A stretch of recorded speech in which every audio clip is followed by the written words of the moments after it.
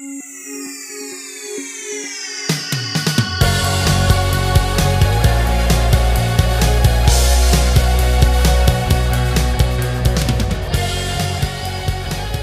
to the Streets Sessions, the business podcast brought to you by Streets Chartered Accountants. I'm James Pinchbeck, the firm's marketing partner, and I'll be hosting this session in which I talk to Jane Deeks, who is a VAT specialist with Streets Chartered Accountants. Our focus will be on the long, perhaps not for many, introduction of the VAT domestic reverse charge for the construction industry. Initially, the scheme was supposed to have come into effect in October 2019, and then it was, due in part to Brexit uncertainty, deferred to October 2020, and then, in light of the pandemic, deferred again to March 2021. It will, however, with no doubt, be effective from the 1st of March 2021. It is then a pleasure, Jane, to have you join us for this episode of the Street Session to talk about what the VAT domestic reverse charge for construction is and what it will mean to those in the industry. Welcome. Well, hello, James. Thank you. The domestic reverse charge, it's not exactly a new concept in the industry of VAT. So we've had the reverse charge for cross-border services, supplies and services for quite a while now, and for mobile phones. But it certainly is new for the construction industry. What it means is that in certain circumstances, the supplier of construction services will not charge VAT to their customer because it falls under the domestic reverse charge. So they would zero rate their supply to the customer, which means they would only account for VAT in box 6 of their VAT return, but then the customer would account for the domestic reverse charge on their VAT return. So that means that they would notionally charge themselves VAT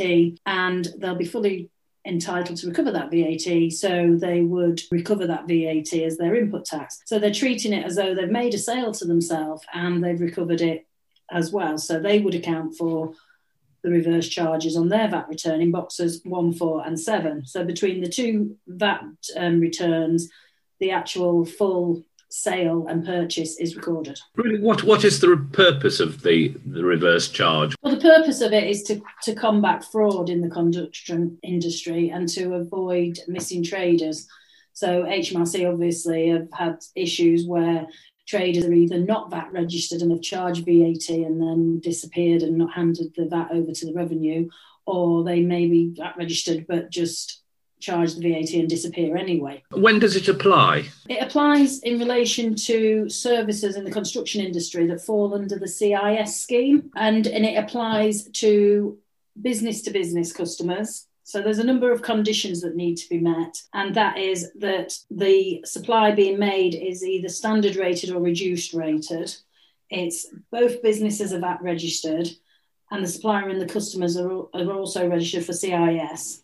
And the customer intends to make an ongoing supply of construction services to another party, and the suppliers and customers are not connected. Are there any circumstances in which it doesn't apply? Yes, there are. So where you're providing services that may be exempt, it wouldn't apply because obviously zero-rated supplies and exempt supplies, there's no VAT at stake, so there's no need to have the domestic reverse charge in that instance. It also wouldn't apply to services that are not covered by the construction industry scheme unless there's a link supply. And it also doesn't cover the supply of staff or workers. So where an employment business provides staff to complete the construction services, then the reverse charge doesn't apply. However, where the supply of labour is being provided, then the reverse charge would apply, but there's a fine line between what are staff and what is labour. Usually where it's a supply of staff, the suppliers aren't responsible for the work, it's the customer that's responsible for the work. But there is a fine line there. Also, there's other situations where the reverse charge wouldn't apply. So where the customer's not VAT registered, then the reverse charge wouldn't apply and the supplier would have to account for VAT. Also, where they're making the supply to the end user. Now, the end user is someone that doesn't intend to supply further construction services, and the end user needs to issue a certificate or something in writing to advise the supplier that they must charge VAT. Again, as well, the reverse charge doesn't apply to intermediary suppliers. So where the supply is made to an intermediary, that wouldn't apply. And an intermediary is someone who's connected to the end user. So in situations where there's a landlord and a tenant, So you might have a situation where the landlord procures construction services that it intends to charge on to the tenant, but because they're connected, this domestic reverse charge wouldn't apply.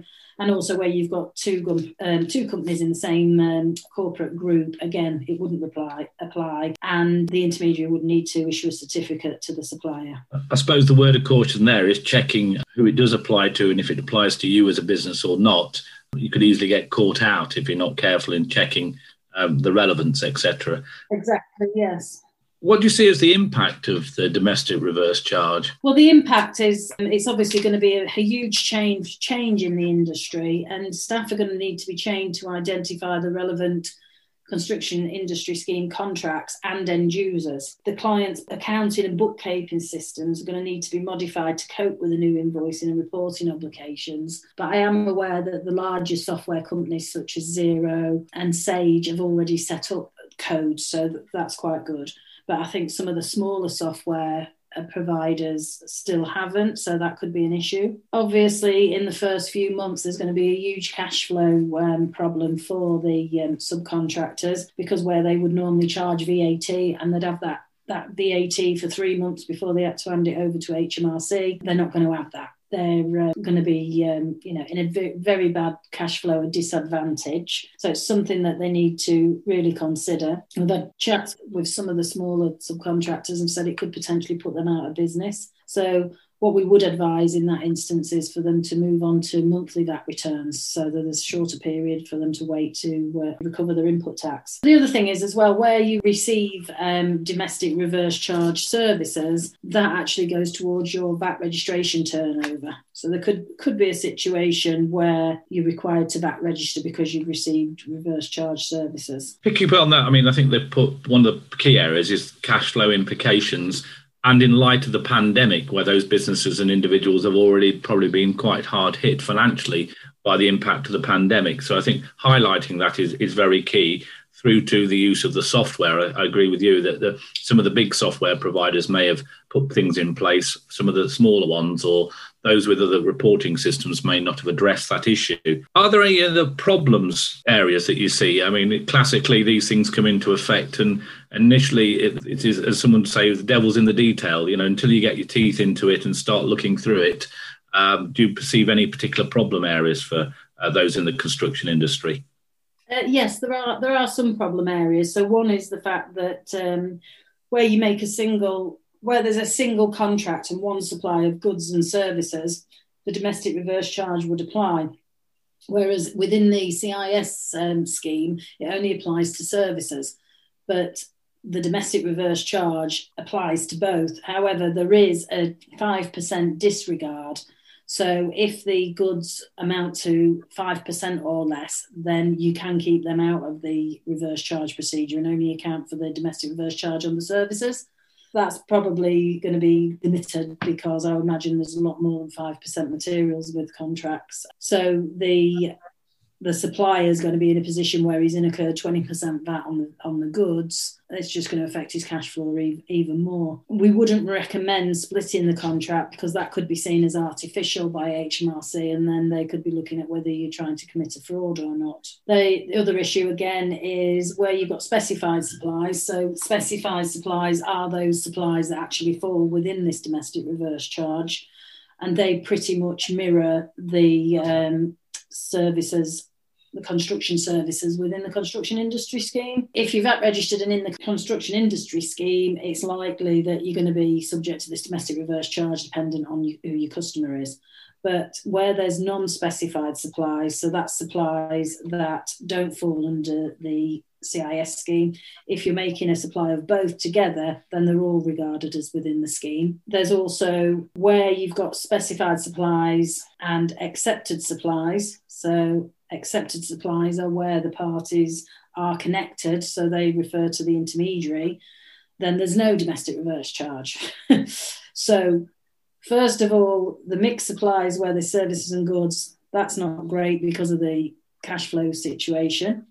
But then the other two issues is just, how are people going to be able to monitor this and get to grips with exactly what are specified, what are non-specified, what's accepted? Are they in, are they out?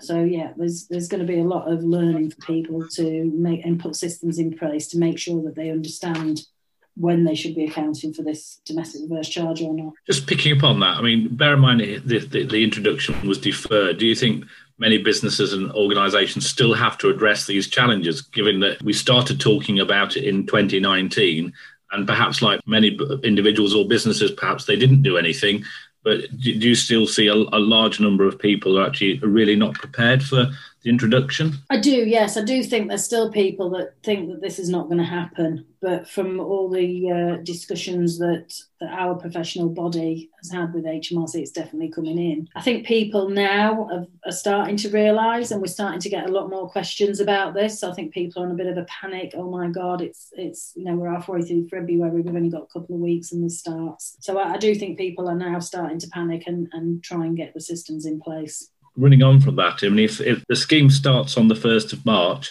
how do you account for services that may span that time period? So, over that period. When we're looking at normal tax points, then it's quite simple. It's just a matter of if you issue an invoice before the 1st of March, then the normal VAT rules apply. If you issue an invoice after the 1st of March, then the domestic reverse charge applies. Where there's some special rules is where clients are using authenticated tax receipts or self-billed invoice. Then there's a slightly different set of special rules. So they're looking at when is the client's data entered onto the accounting system. And if that's before the 1st of March 2021 and the date of payment was on or before the 31st of May, then the normal VAT treatment applies. However, where the client's entered onto the customer's accounting system and the date of payment is on or after the 1st of June 2021, the domestic reverse charge will apply. And again, following on with a bit of common sense, if the customer's entered onto the accounting system on or after the 1st of March and payment's going to be on or after the 1st of March, then the domestic reverse charge would apply. But they're just slightly different rules to your normal tax point rules. Some clients use cash accounting and the flat rate scheme. Can they continue to use those schemes? Well, they can continue on the cash accounting scheme, but what they can't do is use the cash accounting for reverse charge services. So they would have to take that out of the cash accounting and treat for the domestic reverse charge services separately. And then they're not entitled to use the flat rate scheme once they are subject to the domestic reverse charge. If a subcontractor is invoicing for a supply of services and materials, will the charge apply? So yes, we briefly mentioned that earlier. So it would be, as if it's one single contract to supply both, then yes, it would fall in the domestic reverse charge.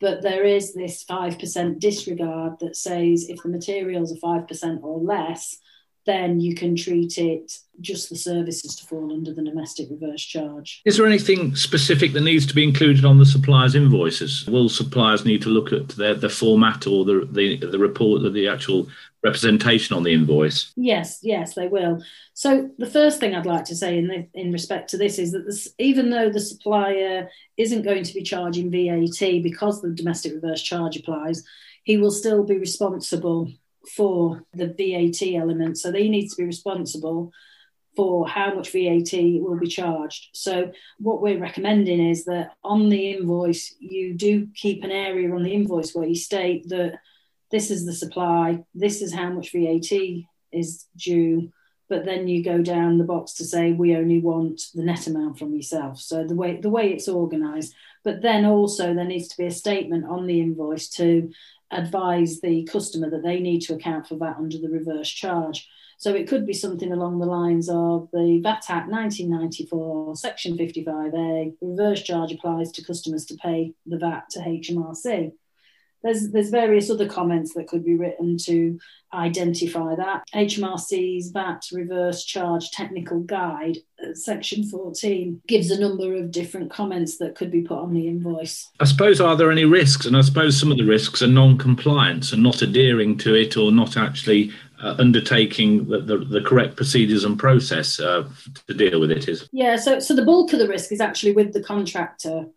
as the customer, because if they are charged VAT when the reverse charge should have applied, HMRC will deny that as input tax because it's treated as incorrectly charged VAT. HMRC could also argue that and suggest that the customer's actually in fraud with the supplier, and they'd also be wanting to know, well, why haven't you issued an end user certificate? Because you shouldn't be allowing anyone to charge you VAT unless you've issued an end user certificate. Do you see any other burdens? Are there any more further burdens for those in the industry to deal with this? I feel that the burdens would be with the supplier, because they're the ones that are having to decide whether the service falls within the domestic reverse charge. They also are the ones that need to decide whether the customer is an end user or an intermediary. Speaking to people in the industry as well, we've found that it may lead to some contractors working with fewer subcontractors,